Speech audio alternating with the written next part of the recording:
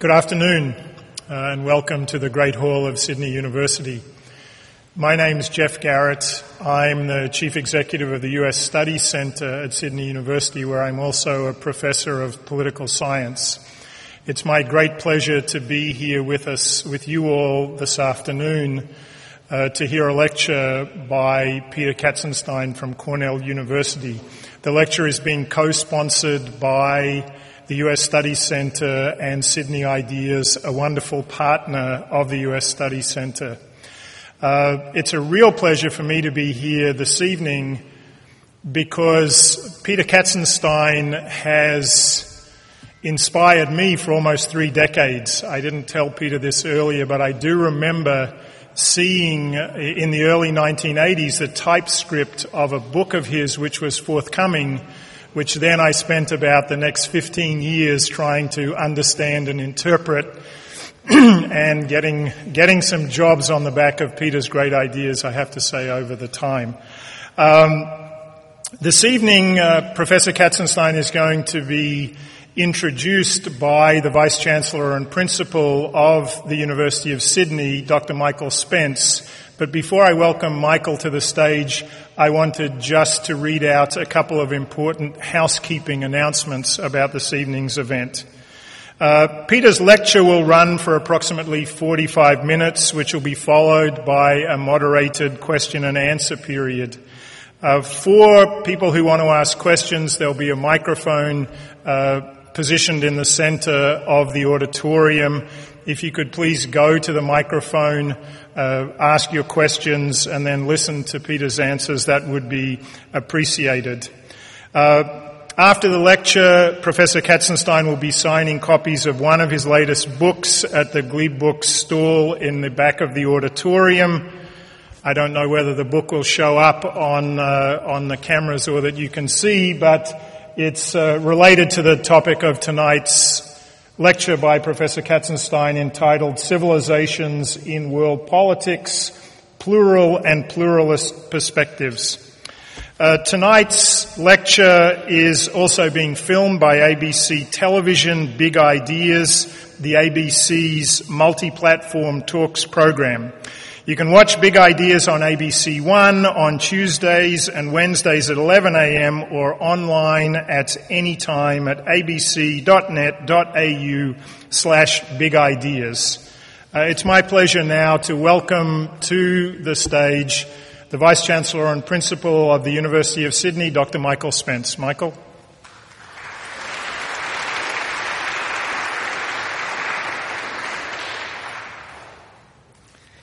The University of Sydney has long been committed to seeing ideas discussed not only here in the quadrangle but more broadly in the city, and it is a tremendous privilege to be able to cooperate with the US Studies Centre in the hosting of this lecture this evening.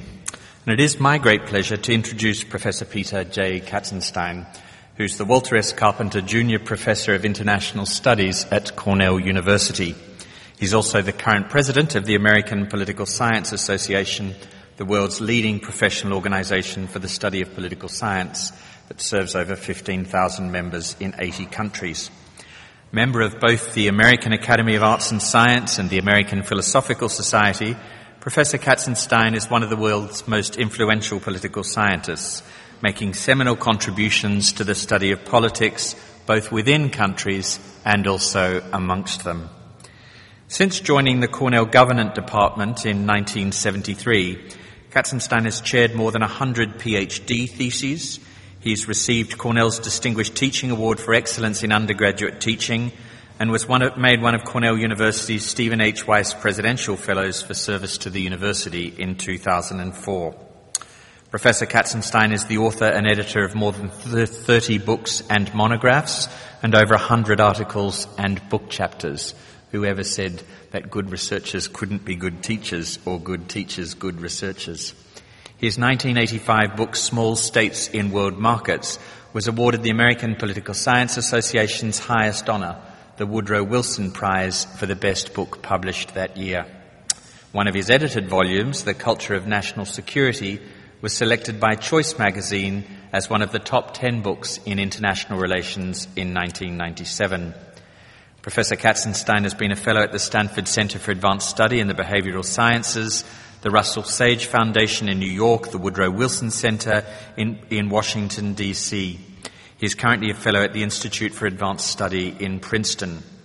His current research interests focus on the politics of civilizational states, on questions of public diplomacy, law, religion, and popular culture, on the role of anti-imperial sentiments, particularly anti-Americanism, on regionalism in world politics and German politics.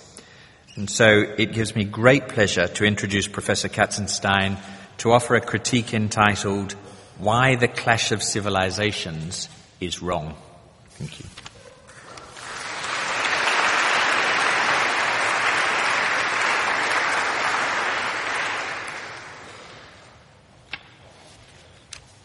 Thank you very much, Michael and Jeff, for this gracious introduction. If it took Jeff 15 years to understand my ideas, he's setting the bar either very low or very high. You'll decide at the end of this lecture. And then I want to just say apologies for my sniffles at the beginning of the lecture. I arrived here on an airplane trip which made me sick. So, this lecture inquires into two existential positions that concern Robert Frost in this excerpt from his poem, Mending Walls. Here's Frost. Before I built a wall, I'd ask to know what I was walling in or walling out, and to whom I was like to give offense. Something there is that doesn't love a wall, that wants it down. And here's Frost's neighbor as described in the same poem. He will not go behind his father's saying, and he likes having thought of it so well, he says again, good fences make good neighbors. I would like to explore in this lecture what these two positions entail for our understanding of civilization and world politics.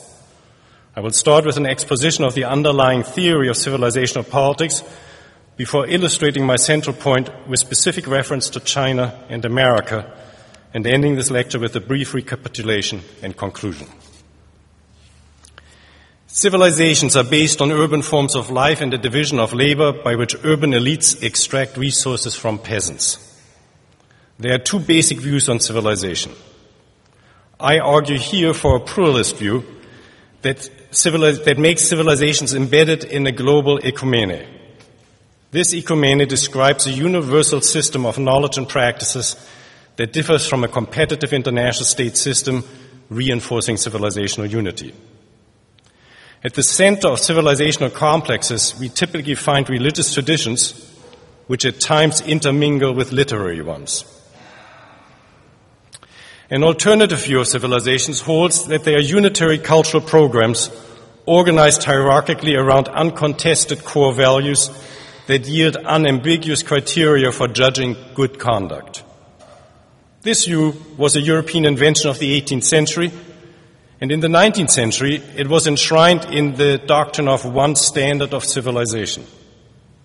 That standard was grounded in race, ethnic affiliation, religion, and a firm belief in the superiority of European civilization over all others.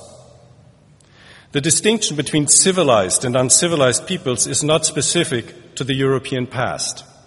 It enjoys broad support today among many conservative supporters of Huntington's thesis of the clash of civilizations, a book that was translated into 39 languages. It is also held by many liberals who are committed to improving the rule of law and global standards of good governance. Furthermore, the unitary argument is widely used by non-Europeans in their analysis of civilizational politics. Everywhere and at all times, barbarians have knocked on the doors of civilizations. Civilizations, I argue here, are pluralist. Islam, for example, does not cohere around religious fundamentalist values. Instead, just like China and America, Islam experiences conflicts over contested truth, reflecting its internal pluralism and its external context. Since it is a vast subject, let me offer here only a few illustrations from this case, leaving aside similar evidence easily adduced for Europe, India, Japan, Africa, and Russia. Islam is instructive because it illustrates a territorially loosely integrated and decentralized civilizational complex. Furthermore, Islam's stateless polity is often thought to be antagonistic to both China and America. The first major scholar of civilizations was the 15th century Islamic scholar Ibn Khaldun, who sought to adjudicate among the claims of different strands of Islam, which existed then as they exist today. In the spirit of Khaldun, the founder of modern Islamic studies in the United States, Marshall Hodgson, has counted the opening line in Kipling's famous Ballad of East and West. Oh, East is East, and West is West, and never the twain shall meet. According to Hodgson, Islam belongs neither to East nor West. A truly global civilization Islam is a bridge between both. In the past, the Indian Ocean was for this global civilization the center for the blending of different Islamic traditions, including Persian, Southeast Asian, Arabian, Ottoman, and South Asian. Today, this rich legacy continues undiminished. Hyphenated Islam, as in the existence of a rich, polyglot Afro-Islam, a vigorous debate over Euro-Islam, and a pragmatic Islam in Southeast and Central Asia contrast with an internally deeply divided Islam in the Middle East and in North Africa. Unitary conceptions assume that civilizations are culturally cohesive and that the collective identities are unchanging. Because of both the recent and the distant history of the West, this is implausible for both questions of security and political economy. Recently, after World War II, the most determined enemy of the West, Germany, was firmly integrated into a coalition of Western civilized democracies that were seeking to stem the tide of Eastern uncivilized autocracies. Furthermore, in the second half of the 20th century, despite the importance of Anglo-American models, varieties of capitalist democracies have remained a distinctive feature of the West. In contrast to this pluralist view, Samuel Huntington's Clash of Civilization restates the old unitary thesis for our times. His became arguably the most influential book published on international relations since the end of the Cold War. For Huntington, civilizations are coherent, consensual, invariant, and equipped with a state-like capacity to act. Huntington succeeded brilliantly in his objective of providing a new paradigm for looking at world politics after the end of the Cold War. His correct anticipation of 9/11 gave the book a claim to validity that helps account for its continued relevance. Less noticed in public than in academic discourse is the fact that Huntington greatly overstates his case. Numerous analyses have established beyond any reasonable doubt that clashes occur primarily within rather than between civilizations. Furthermore, the book's appeal has not been undermined by the failure of the second of its main claims. Since the end of the Cold War, the relations between the Sinic and American civilizations are summarized best by terms such as encounter or engagement rather than clash. Excuse me.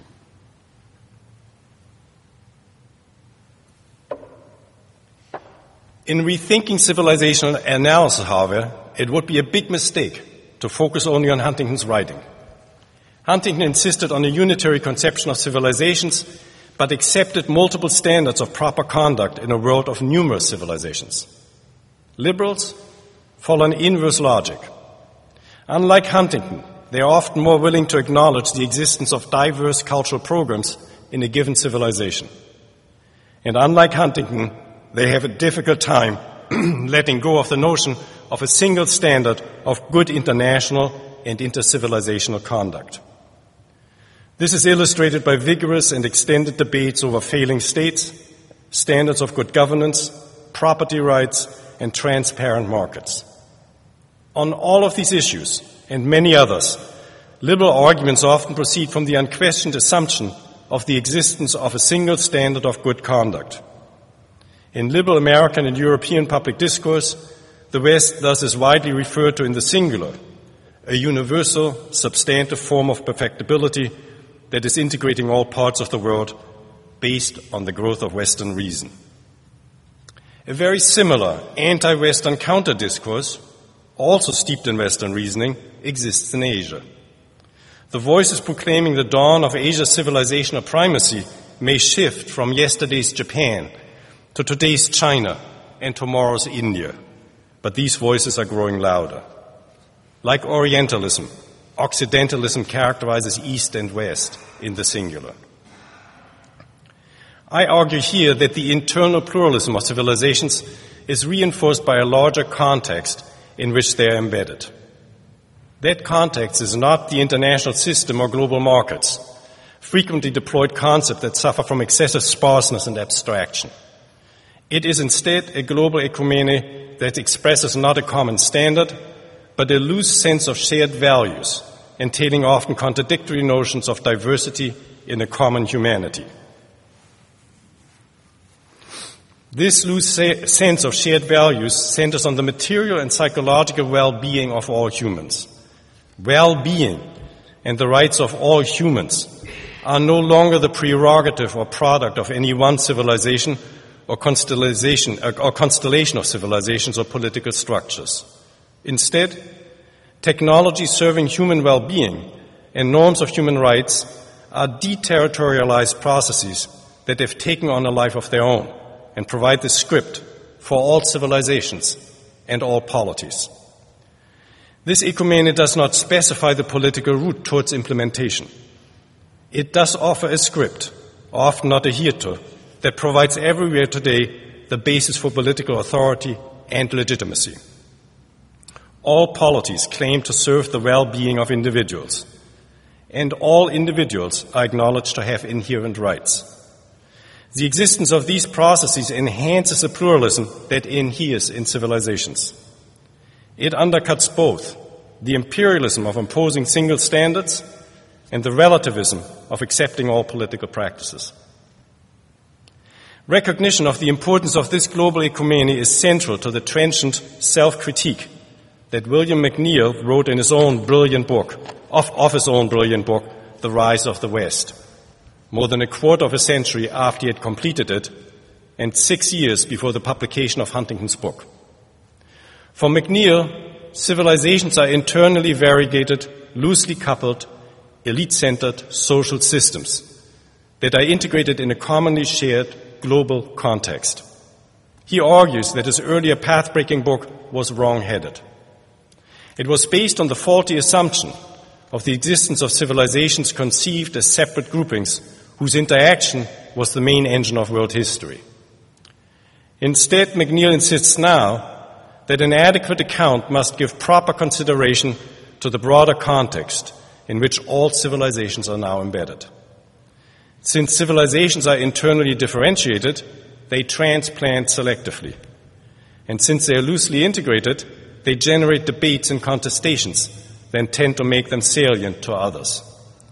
What historically was true for South Asia and the Islamic world, under the impact of modern communications technologies, is even more true for all contemporary civilizations.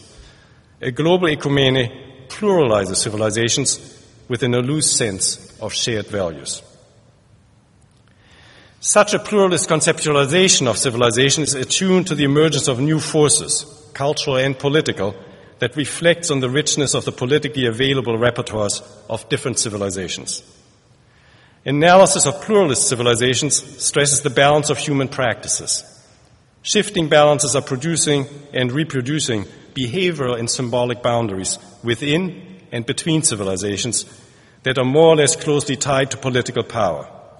Islamicization offers ready-made examples. Viewed globally and historically, Islamicization centered on Indonesia, an important way station between Canton, South Asia, and the Arab Peninsula. Indonesia's Islamicization was peaceful, the work of Sufi missionaries from Gujarat and Bengal, whose outlook was quite compatible with Hinduism.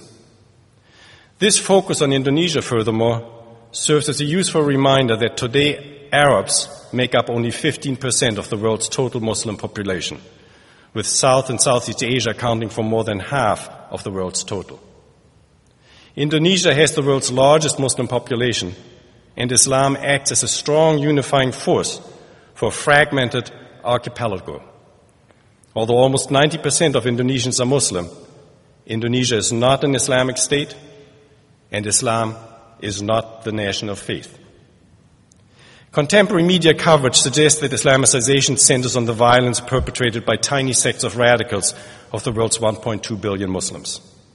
Many academics and members of the general public appreciate, however, that Islamicization encompasses also other practices, such as the annual Hajj and long-term migration, a fully developed consumption culture, including food, dress, and pop culture, and transnational communication channels, radio in the era of Pan-Arabism in the 1950s and 1960s, Al Jazeera satellite TV, and websites such as Islam Online Today. Islamicization is dynamic and open-ended, and it defies easy summary under simplified labels. This pluralist and ecumenical view differs starkly from Samuel Huntington's unitary conception of civilization. His civilizations are operating in an international system rather than a global ecumene. Hence, Huntington articulates as a policy maxim the commonalities rule, pointing as an urgent need to something that exists already in abundance, the search for values, institutions, and practices that are shared across civilizations. In his view, civilizations balance power rather than reflecting open-ended processes and a broad range of human practices. Neglecting all the evidence of a restless, pluralist, and at times seething West, Huntington's analysis sees the West as a civilizationally reactive status quo power that reluctantly engages in the upsurge of revisionist non-Western civilizations.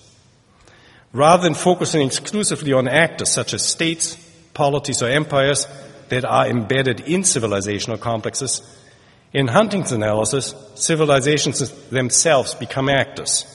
And implausibly, he measures civilizational power solely by material capabilities, such as population, GNP, and military expenditures. His clash of civilizations thus looks remarkably similar to a clash of large states or empires. Though lacking in conceptual richness and empirical support, unitary conceptions of civilizations are very popular outside of academia. How do we account for their broad appeal? Primordiality is a simplifying crystallization of social consciousness around nodes such as civilization, gender, and race.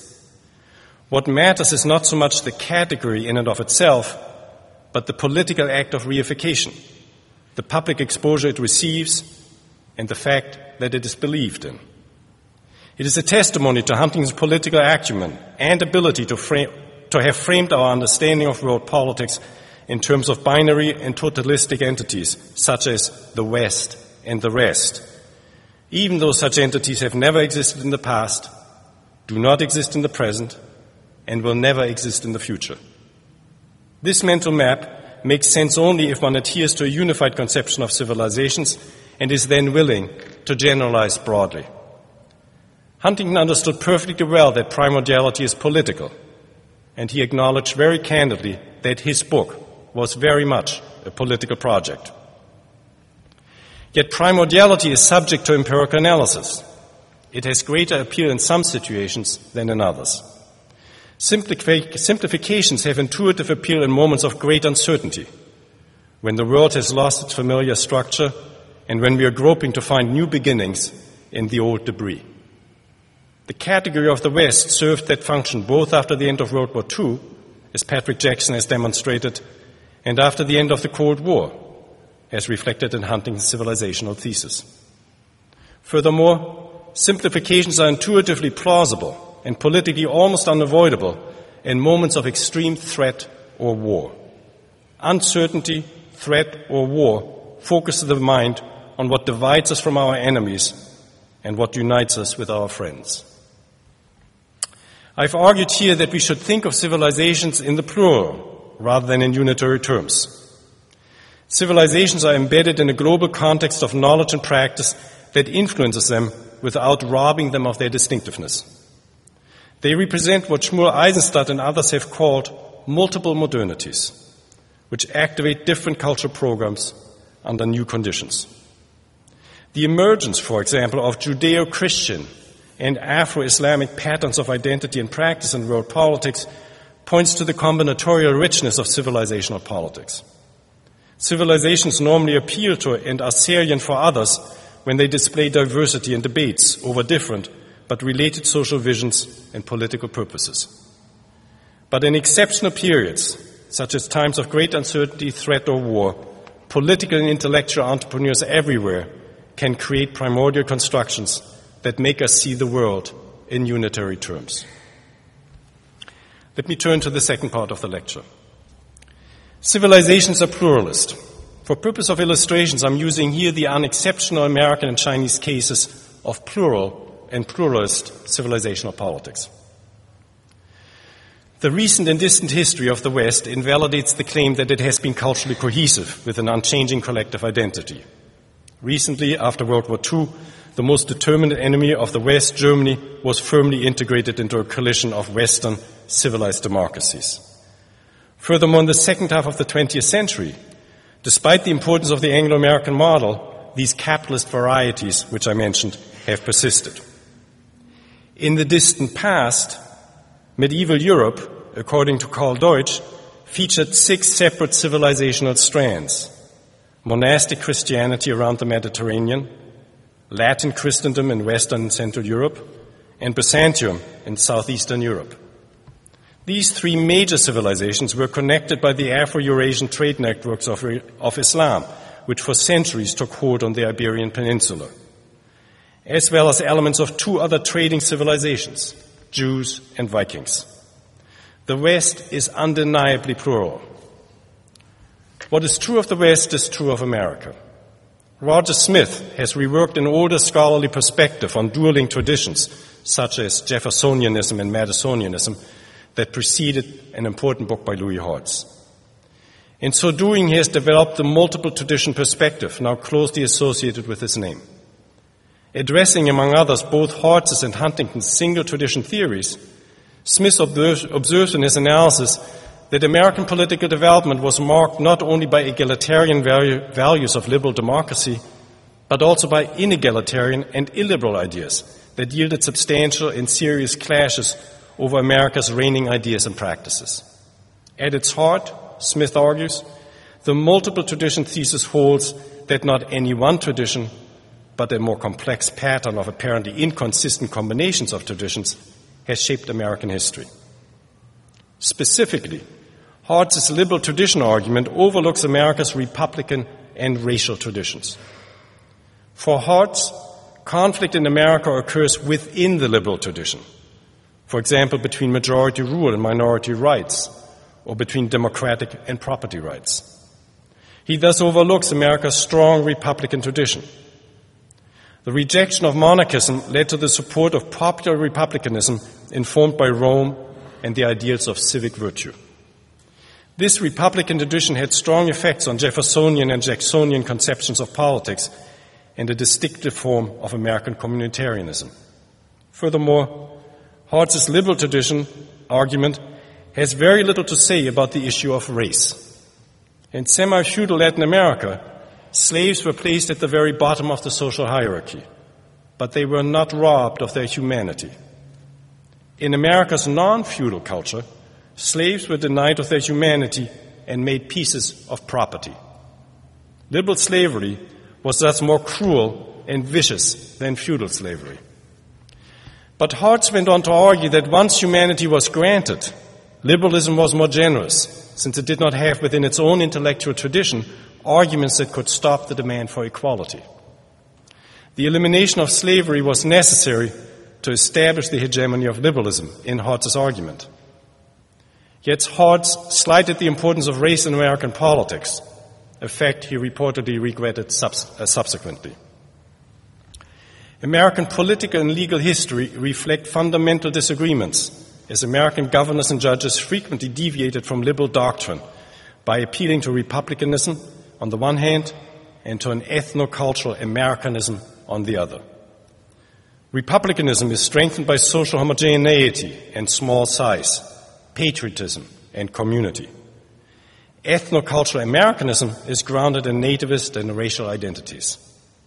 Lockean liberalism and Anglo-Protestant creed were particular and exclusive, not general and inclusive. Blacks and Native Americans specifically were explicitly excluded for many decades.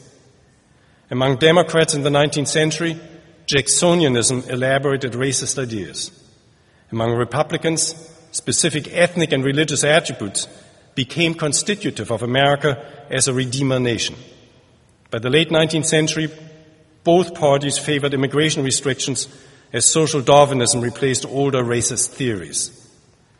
America's multiple political traditions, liberal, Republican, and race-based, were reflected in the exclusion of women from the franchise and in anti-Chinese immigration legislation.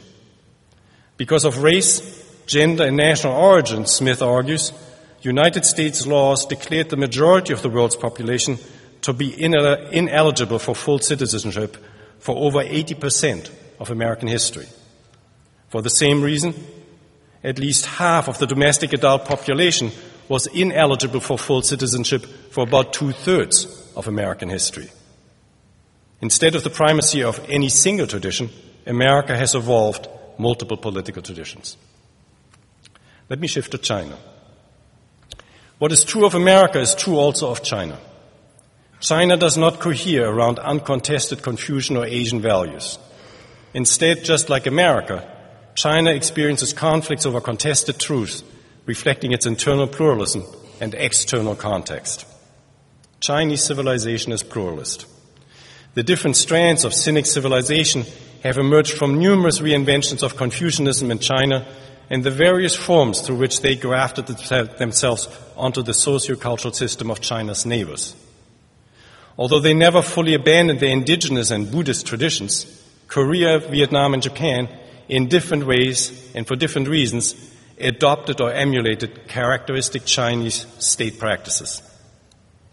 Historically, writes Wang Gongwu, Sinicization was not associated with coercion and the need to dominate. Rather, it was a matter of China's neighbors emulating Chinese practices that they found to be effective in exercising domestic control and in managing their foreign affairs, especially with China. For example, the calendar, education systems, and civil service exams all required of Confucianism and Chinese culture. Although Korea was most directly exposed to China, it was not China, but Korean neo-Confucians who imposed Chinese standards and practices. Vietnam underwent a process of self-Confucianization to avoid Chinese occupation. And even though Japan was less exposed to Chinese influences than were these two countries, it too imported Tang Dynasty norms and practices. Chinese Confucianism is as plastic and contested as American liberalism. Discarded as an imperial institution since the late 19th century and hollowed out as a political ideology, the relevance of various incarnations of new Confucianism is now seen to lie in its humanism. Widely thought to have been a major factor for many of China's ills during the last 2 centuries, in recent years the Chinese government has vigorously revived Confucianism. This ideology operates on the basis of hierarchical, reciprocal, and morally based values. The political qualities that supposedly flow from these values, wisdom, morality, generosity, obligation to respect the interests of others, are now extolled as assets, not as liabilities. The ethical and religious concerns of Confucian humanism remain relevant in seeking to address some of contemporary China's most pressing problems. Tu Weiming's conceptualization is largely congruent with the writing of Shmuel Eisenstadt and the concept of multiple tradition. For Tu, cultural China focuses on the meaning of being Chinese. It is not a geopolitical, linguistic, or ethnic concept. Instead, cultural China is defined by transnational relationships in Greater China and the fluid borders separating civilization from barbarism.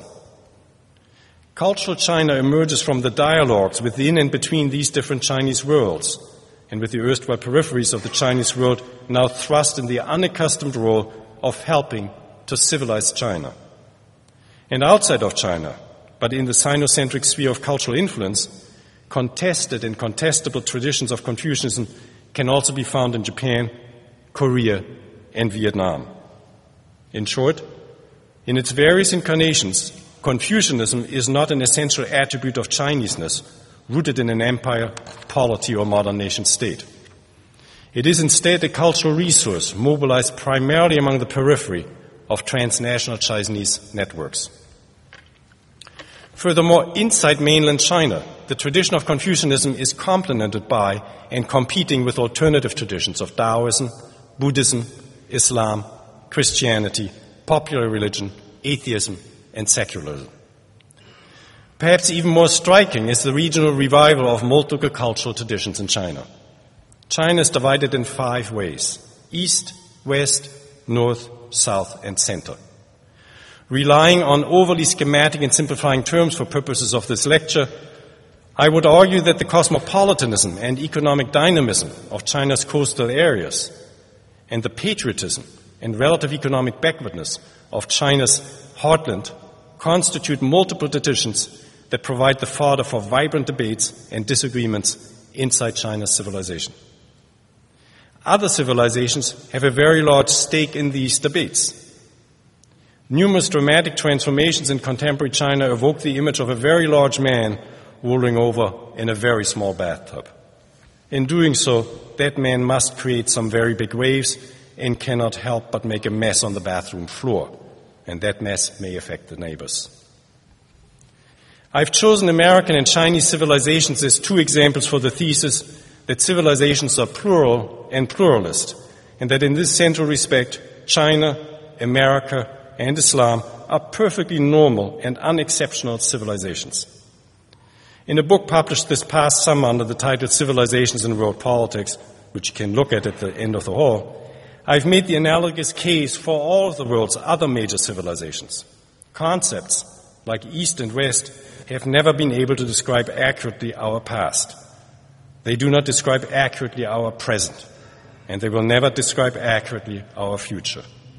These categories create a make-believe world in which intellectuals who are trying to gain fame and fortune can wage their intellectual battles, and in which politicians who attempt to conquer or consolidate power can mislead their publics into unnecessary, risky, and political adventures or military confrontations.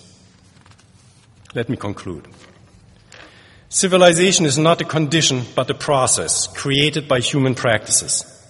Those who think of themselves as civilized were, at an earlier time, uncivilized, and are always at risk of becoming uncivilized in the future. These practices sum in the aggregate to civilizational processes such as Americanization, Islamicization, or Sinicization. They are producing and reproducing behavioral and symbolic boundaries. In today's world, these processes are nested in one global civilization of modernity. We can trace trans-civilizational engagements and inter-civilizational encounters in a variety of different practices. In their internal and external relations, civilizations are marked by debate and disagreements. Contestation generates different processes and outcomes. One such outcome, cultural imperialism, describes the unilateral imposition of the norms and practices of one civilization upon local norms and practices that it seeks to displace or destroy. A second outcome describes the wholesale adoption by local actors of the format, but not the content, of imported cultural products and practices. Finally, a third outcome, and the one that is most typical in the relations among major civilizations, describes a world of hybridization in which local norms and practices are altered by selectively appropriating imported practices. This is the give and take that defines civilizational processes, the exchange of cultural material, information, ideas, values, norms, and identities. It highlights shifting balances of practices rather than balances of power within and between different civilizations. I've argued here for a view that stresses the pluralism and the plurality of a world of civilizations, a world into which Islam, China, and America fit comfortably as very normal and unexceptional cases.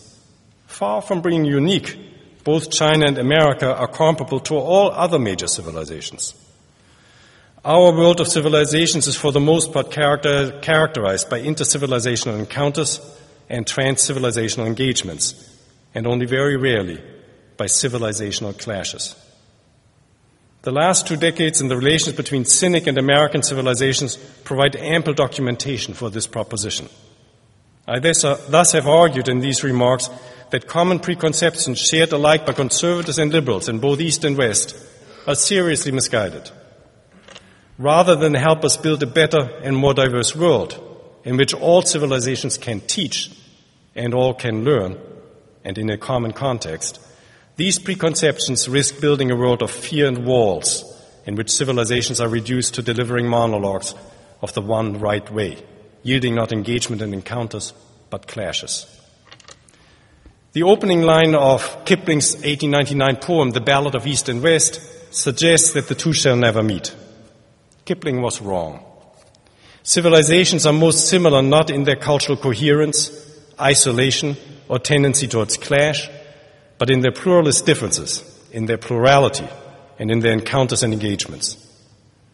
We should resist the temptation of excessive simplification and the fallacy of misplaced polarities entailed in a binary distinction between East and West.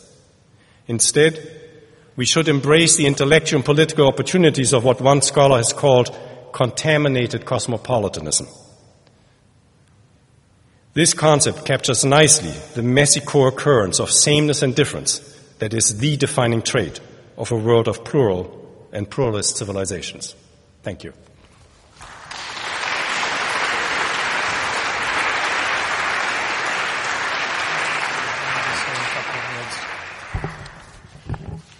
Thank you very much, Peter. We're at a Sydney Ideas lecture, which is being filmed by the ABC's Big Ideas. I think it's always been the case for Peter Katzenstein that he's a man of big ideas, but big ideas anchored in and big ideas that are to inform the world we live in. The give and take between the work of the university and what's going on beyond its walls. I know that's a university that Michael Spence wants to lead. I'm very happy to be the head of the US Studies Center, which also tries to provide a bridge between the university and the world outside. I think we've been privileged this evening to hear a tour de force performance from one of the world's great political scientists, Peter Katzenstein. Professor Katzenstein has graciously agreed to take some questions from the floor. I see that the microphone is now positioned in the middle of the auditorium. If anyone would like to ask a question, please form a nice orderly line behind the mic, and I would remind questioners of 2 simple observations. The first one is that in all things, brevity is the soul of wit. The second thing is that it's very easy to turn a long statement into a question by saying, "What do you think?" at the end.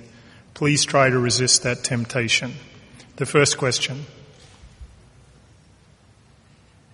Thank you, Professor. As an American who is starting his PhD at Sydney University and just left Washington, D.C., it's hard to miss, in my opinion, the fact that President Obama and what he's bringing to the United States and the world seems to fit well into the model that you're presenting as a pluralist president. Do you think that's a fair statement? And what do you think he's bringing to the model that you're talking about in terms of a multinational pluralist society that seems to be emerging? Peter, would you like to do your Phil Donahue and be out in the crowd? Yeah, I'd rather have a mic. I think you get an A. His Cairo speech, his biography and his Cairo speech, right? Yes. The Cairo speech is a very articulate statement of the position which I outlined. I read books, he's a politician, there's a difference, but the message is the same, okay? And if you think part of the argument, I'm not saying, Sam Huntington is totally wrong. He's not. The construction of primordiality is a political process. Huntington was writing the book saying, I want to change the way you look at the world. And actually, he didn't change it. That's the way we have looked at the world for 150 years. It was the old way of looking at the world updated, right? But it was very political. And he was writing the book not as a scholar, but as a public intellectual, I believe. So, and he writes with great clarity. He is one of the great scholars. Unfortunately, doesn't live any longer. So, but the notion that Obama represents and which lives is, in fact, I think, much closer to the truth. Right? But Obama himself does know that primordiality exists as a political process and category. I mean, he's experiencing it right now while he's in office. Right? He thought he could change the climate. Well, it turns out that this climate in American domestic politics is hard to change. And Obama is waging a more vicious war against Al-Qaeda than George W. Bush ever did. If you want to count out the number of children and women killed in Pakistan and Afghanistan, the list among Obama is much longer. Okay. So, and his acceptance of the Nobel Prize, in fact, it's not an Obama doctrine, but it does talk to this problem of a world in which evil cannot be thought away, and that he as a political leader has a responsibility. And that part of the lecture I want to underline, talks to that point. Primordiality is a fact of life, and as a politician or political science, you have to take account of it. And the other one, which I'm sure Obama would not be so happy to hear, is, the lecture makes a strong argument against cosmopolitan liberalism. My friends all say, oh, great, you don't like Huntington. Wow, that's terrific. They don't like at all the critique of cosmopolitan liberalism, and I feel nervous about it. I haven't thought it through. Okay. But it strikes me that the logic of one standard, whether from the right or whether from the left, is not in tune with what's happening politically. Okay. Professor yes, sir. Katzenstein, you're making the case for pluralist cultures or civilizations. How do such civilizations deal with monistic civilizations? Like, I'm thinking here of Marxist cultures, Mao in particular, who's, we have the right view, Hitler, some Islam. Islam is modernising and maybe modernising very fast. And, of course, Christian fundamentalists as well. So I didn't quite understand what you said. How does it deal with what? How do such pluralist civilizations deal with these people? I mean, I suppose you can say we have dialogue, but what if they say, well, we're not talking to you. Right. We have the truth. Right, okay. Civilization doesn't do anything. It's not an actor. Civilization is a social context in which actors move. These actors could be states, they could be empires, they could be polities, as the European Union, they could be non-governmental actors, right? So these civilizations don't do anything. Huntington equates civilization with actorhood. I think this is wrong, okay? So how do states, empires, and polities deal with evil people? They do it the way they've always done it. They fight with them, they make bargains, whatever. The role of civilizations is not to act. The role of civilization analytically is to tell you who you are, and through that process of identifying yourself, I'm part of the West, but I'm also from Sydney, I'm also, Australia is also part of the West. Well, when Howard is in power, it's in part of the West. When Howard is in power, it's part of Asia, right? These things move around, right? It will then tell you what's in your interest. And it turns out that most people don't care about this. Elites care about it. It's an elite-centered social context. So what you do politically about evil in the world will be the function of political actors, not of civilizations. Civilizations are important as a way of guiding political actors what's in their interest. It's not the only guide, but it's an important one. Peter, while we're waiting for the next question, could I ask you to elaborate on... Where are you, Jeff? I hear your I'm voice. right behind you. I've stolen your podium. In fact, I'm everywhere, Peter. Yeah, all right. I don't know how it is. 1910, Germany and Britain. Different civilizations, plural civilizations, changing balance of power in the world resulted in a horrific 30 years for the world system. China and the US... plural civilizations, big change in the global balance of power. Do you have optimistic or pessimistic expectations about those frictions in a world of plural and pluralist civilizations? Yeah. Well, you framed it as expectations, not as predictions, which I'm very happy. I don't believe that we are in the business of predicting. For that, the world is much too complex. What Britain and Germany illustrated in 1910 was the variety within the West, right? What China and America illustrate is, I believe, the variety within the West. I'm doing right now 2 projects, one on the West, which includes Australia and Canada and New Zealand and Mexico and the United States and Britain, and the other one on the East, which is focusing on Anglo-China. It turns out that in the 19th century already, the notion of a Sinic world was penetrated by a large dose of Anglo elements. And by now, in that education revolution which is occurring in China and for the overseas Chinese, the Anglo component is rising greatly.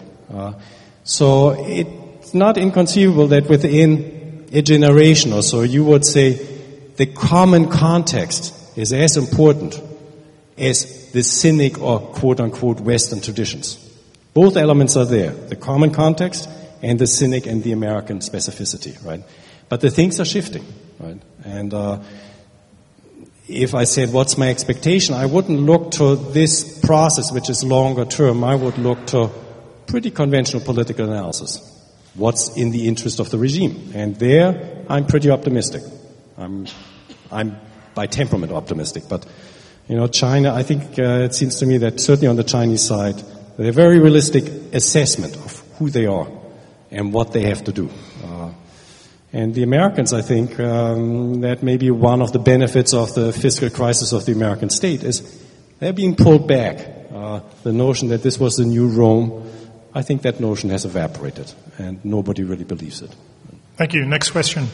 Yes, I'd just like to ask you something quite specific. I agreed with a lot of what you had to say about the reductive quality of the Huntington thesis, the tendency to oversimplification, the sort of suppression of dissenting elements and so on. And I accept that. But isn't it also true that one of the strengths of the Huntington thesis relates to issues of power and politics and ways in which certain forms of ideological control gain a kind of hegemony? And I'm thinking, to take your China example, of the issues at the moment around Google. And the issues around censorship, the way in which the Obama administration has, as it were, pinned its own sort of liberal ideology, if you want to call it that, in a kind of clash of what the Obama, the United States, wants to sort of suggest is a kind of clash of freedom against censorship. Now, of course, from the Chinese point of view, it's an issue about, internal regulation, the laws of their own country. I don't at all disagree with your thesis that I'm sure there's a lot of dissent within China and lots of different sort of regional variations. But if one thinks about the way in which certain kind of power blocks exercise control, wouldn't that be an argument in support of the Huntington thesis? Well, if the title of the book was The Clash of Big States, yeah, sure. But then people wouldn't have bought it. For him, civilizations are the actors. And this is, in civilizations, the power of civilizations is measured. The indicators are the same as indicators for state power. GDP, population, material capabilities. This makes no sense whatsoever. If you look at scholarship on civilizations, what do they talk about is literary, that is secular literature, and religion as modes of thinking of who you are. Right? So I perfectly accept the notion that, civilizational analysis is not going to help you understand the conflict over Google. For that you need international relations. And one of the parts of the analysis which I didn't talk about is how do you analyze the embedding of states or empires or polities into this civilizational complex? I left that out. right? But Huntington slips. In fact, he writes about civilization in the first 3 chapters, and after that, it's all the old stuff about realpolitik. And even my undergraduate classes wouldn't be treated too well by my teaching assistants, right? Because it's incoherent intellectually. So as for Google, this is a state saying we are not buying into the notion of information liberalism, right? We will control it because sovereignty is here for us. It's not to be defined away by anybody. Seems to me a perfectly reasonable, coherent political position. And Google will now make its money someplace else, and the Chinese information retrieval system will have lack of competitiveness, and eventually they're going to work it out. Seems to me a perfectly normal conflict, interesting to watch. Next question. If civilizations aren't actors and they're pluralist and pluralizing, then why bother with the concept at all? I mean, why isn't the logical conclusion of your thesis and your research that we should do away with civilizational discourse in general? And given that the sort of literary, cultural material you mentioned would be incredibly complex and difficult to gather up into large-scale schema anyway, so why bother with civilizations to begin with? Well, first of all, because it's large and complex. Thank you, okay? I like that. But the second one is, if that is true, then why bother about markets? That is, why bother about anything except the geostrategy and geopolitics doctrine of the 19th century? Because markets embed states, but Dick Cheney says they don't matter, okay? So if the social context doesn't matter, then clearly the economic context wouldn't matter. And then, of course, the ecological context wouldn't matter either. Then you have a world of raw, naked, materialist power politics. Now, I know a country pretty well which believed that that was how the world worked. Okay? I'm from Germany. It didn't work out too well for the Germans. Okay? They fought that 30 years war from 1914 to 1945, and it wasn't a winning war. It was a losing war because they misunderstood how reality works. So I think you will have to take into account the economic, ecological, and social context in order to understand how states behave. That seems to me almost ineluctable. So the fact that it's complex, I grant, is fun for a professor, but strip away the complexity and just say, I will look at the social context, social ideological context in which states work. And I think looking at Australia, which can move, depending on which party is in power, from being a suburb of Washington, D.C., to being close to Beijing or Tokyo within a month, it's quite clear that this matters. Peter, could I just ask you, I can't resist asking you to go in the other direction. Benjamin Netanyahu, I think, said a couple of days ago when asked about his new settlements in East Jerusalem, he said, new settlements in East Jerusalem, Jews have been building in East Jerusalem for 3,000 years. Isn't Huntington right that a struggle such as that between the Israelis and the Palestinians is quote-unquote civilizational? Yeah, I mean, I think there are other cases you can find, based on the research of Brubaker and the Balkans. Places in the world where the sedimentation of historical conflicts is so deep that, in fact, these binaries become natural. People think that's just the way it is. And as I said, the politics of primordiality tells us that you can't say, oh, this never happens. It does happen. But is it the typical thing? So if you think, of the literature on which Huntington was building, which was Toynbee, right, and Spengler, well, clash is one of 24 categories in Toynbee's taxonomy. It's not the only category. There are lots of other things happening between civilizations. And I think it's looking at a prominent example is privileging and biasing our assessment of what's normal and what's abnormal. And I use the Chinese-American example very much. He said there are two clashes looming between East and West. One is Islam, 9/11. The other one is with China. Okay. In the parlance of social science, that's being half of the time right. 0.5. Now, the social sciences are like the natural sciences, but 0.5 is nothing to be proud of, okay? It's like flipping a coin, so.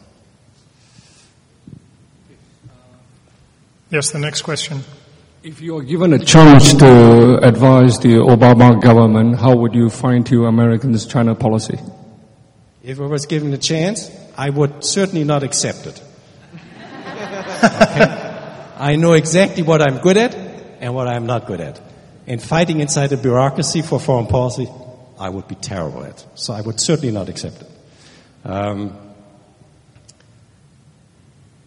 I think, I'd say for about 30 years, since the late 1970s, America has followed a very successful grand strategy towards China under both Republican and Democratic administrations, non-partisan, which is a policy of engagement. Now, you will get, under both administrations, the opposition always saying, but your expectations are too high. They are not doing X, Y, and Z, okay? But in fact, it's been remarkably effective. And I think there's more continuity between Bush and Obama on this domain than almost any other foreign policy. Okay. So I talked to Tom Christensen quite a lot, who was, in the State Department and a former colleague at Cornell. And they're all saying Obama is doing it just right. Yeah, here maybe a footnote, there maybe a footnote. But basically it's a foreign policy of continuity. Will this stay? This, I think, is much more questionable because you got a leadership succession in both countries. And it's unavoidable that the Democrats will turn more protectionist. Okay? That's just for political reasons pre-programmed. And it's unavoidable that in China, as you get a leadership changeover, you will get more infighting and conflict. So I think the next 2 years will be pretty rocky. But the long-term strategy is appreciated by both sides. And the fact that Taiwan is now taking off the front burner helps it greatly. I think we have time for one more question. Is there another question that someone would like to ask in the audience? No one wants to bite on any Islam issues? The Vice-Chancellor wants to follow his Dean of Arts to I the do, microphone. and I want to take up Duncan's question in a slightly different way, which is to say, the question is really, given the tendency towards primordialism of that term civilization, is the term itself helpful? There are other ways of talking about the kinds of pluralities, words like culture, like political or economic system.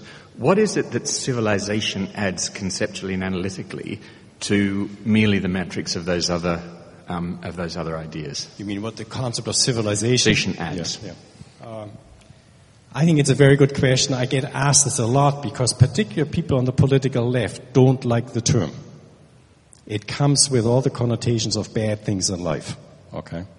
And I say, all right, you don't like the term. What about East and West? They don't like that either. I say, okay, what do you work on? And they give me their subject. I said, let's have a bet. I'll count how much on the front page of your newspaper of choice you will find your term, and I'll find East and West. And it turns out nobody wants to take the bet. Because this is how people normally organize it, including public intellectuals, professors who are very sophisticated.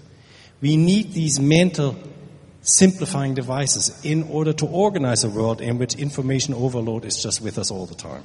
Right? And we, of course, use them unreflectively.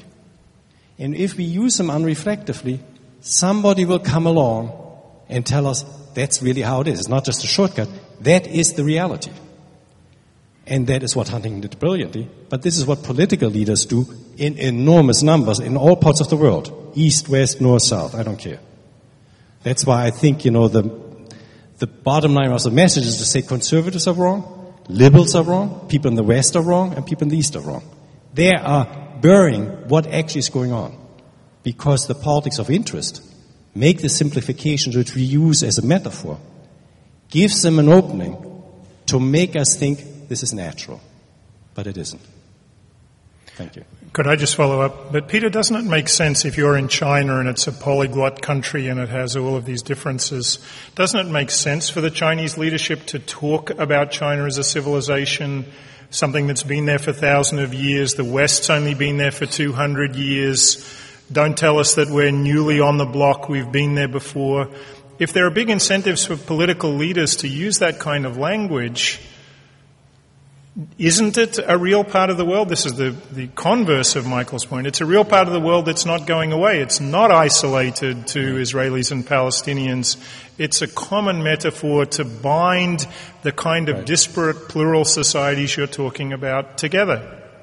Yeah, I think this is right. I mean, I talked about 1,000 people in China in a period of 2 days last November. You were there at the Civilization Forum. I gave 4 lectures in the day before to various university audiences. Each about the audience was this large or larger in each of them.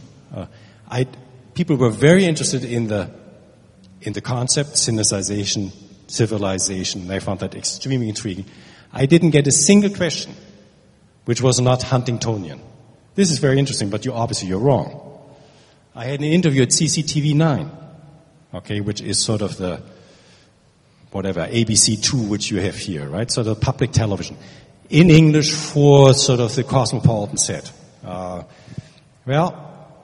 person let me talk for he didn't know what I was arguing. He talked for about 3 minutes and said, I think you owe the Chinese people an apology. And I said, beg your pardon?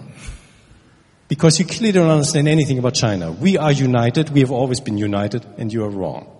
Okay? That is, China is deeply penetrated by Huntingtonian analysis. Not because of Huntington, although he sold a lot of books there. No, because this is the construction of Han supremacy in the last multinational empire which still exists. China will not look like this 50 years from now. So just the way America can't conquer Iraq, China cannot sit on top of northwest China and Tibet for the last 100 years. Everything in history tells us that these empires will decline. It's the last one. And of course the leadership knows it. And it has no answer other than the technocratic management of the economy. Well, once you're in a capitalist economy, all you can know is there are the 7 fat years and then there are the 7 poor years. They have the 7 fat years right now. That's going to come to an end. And then I'd like to see that system.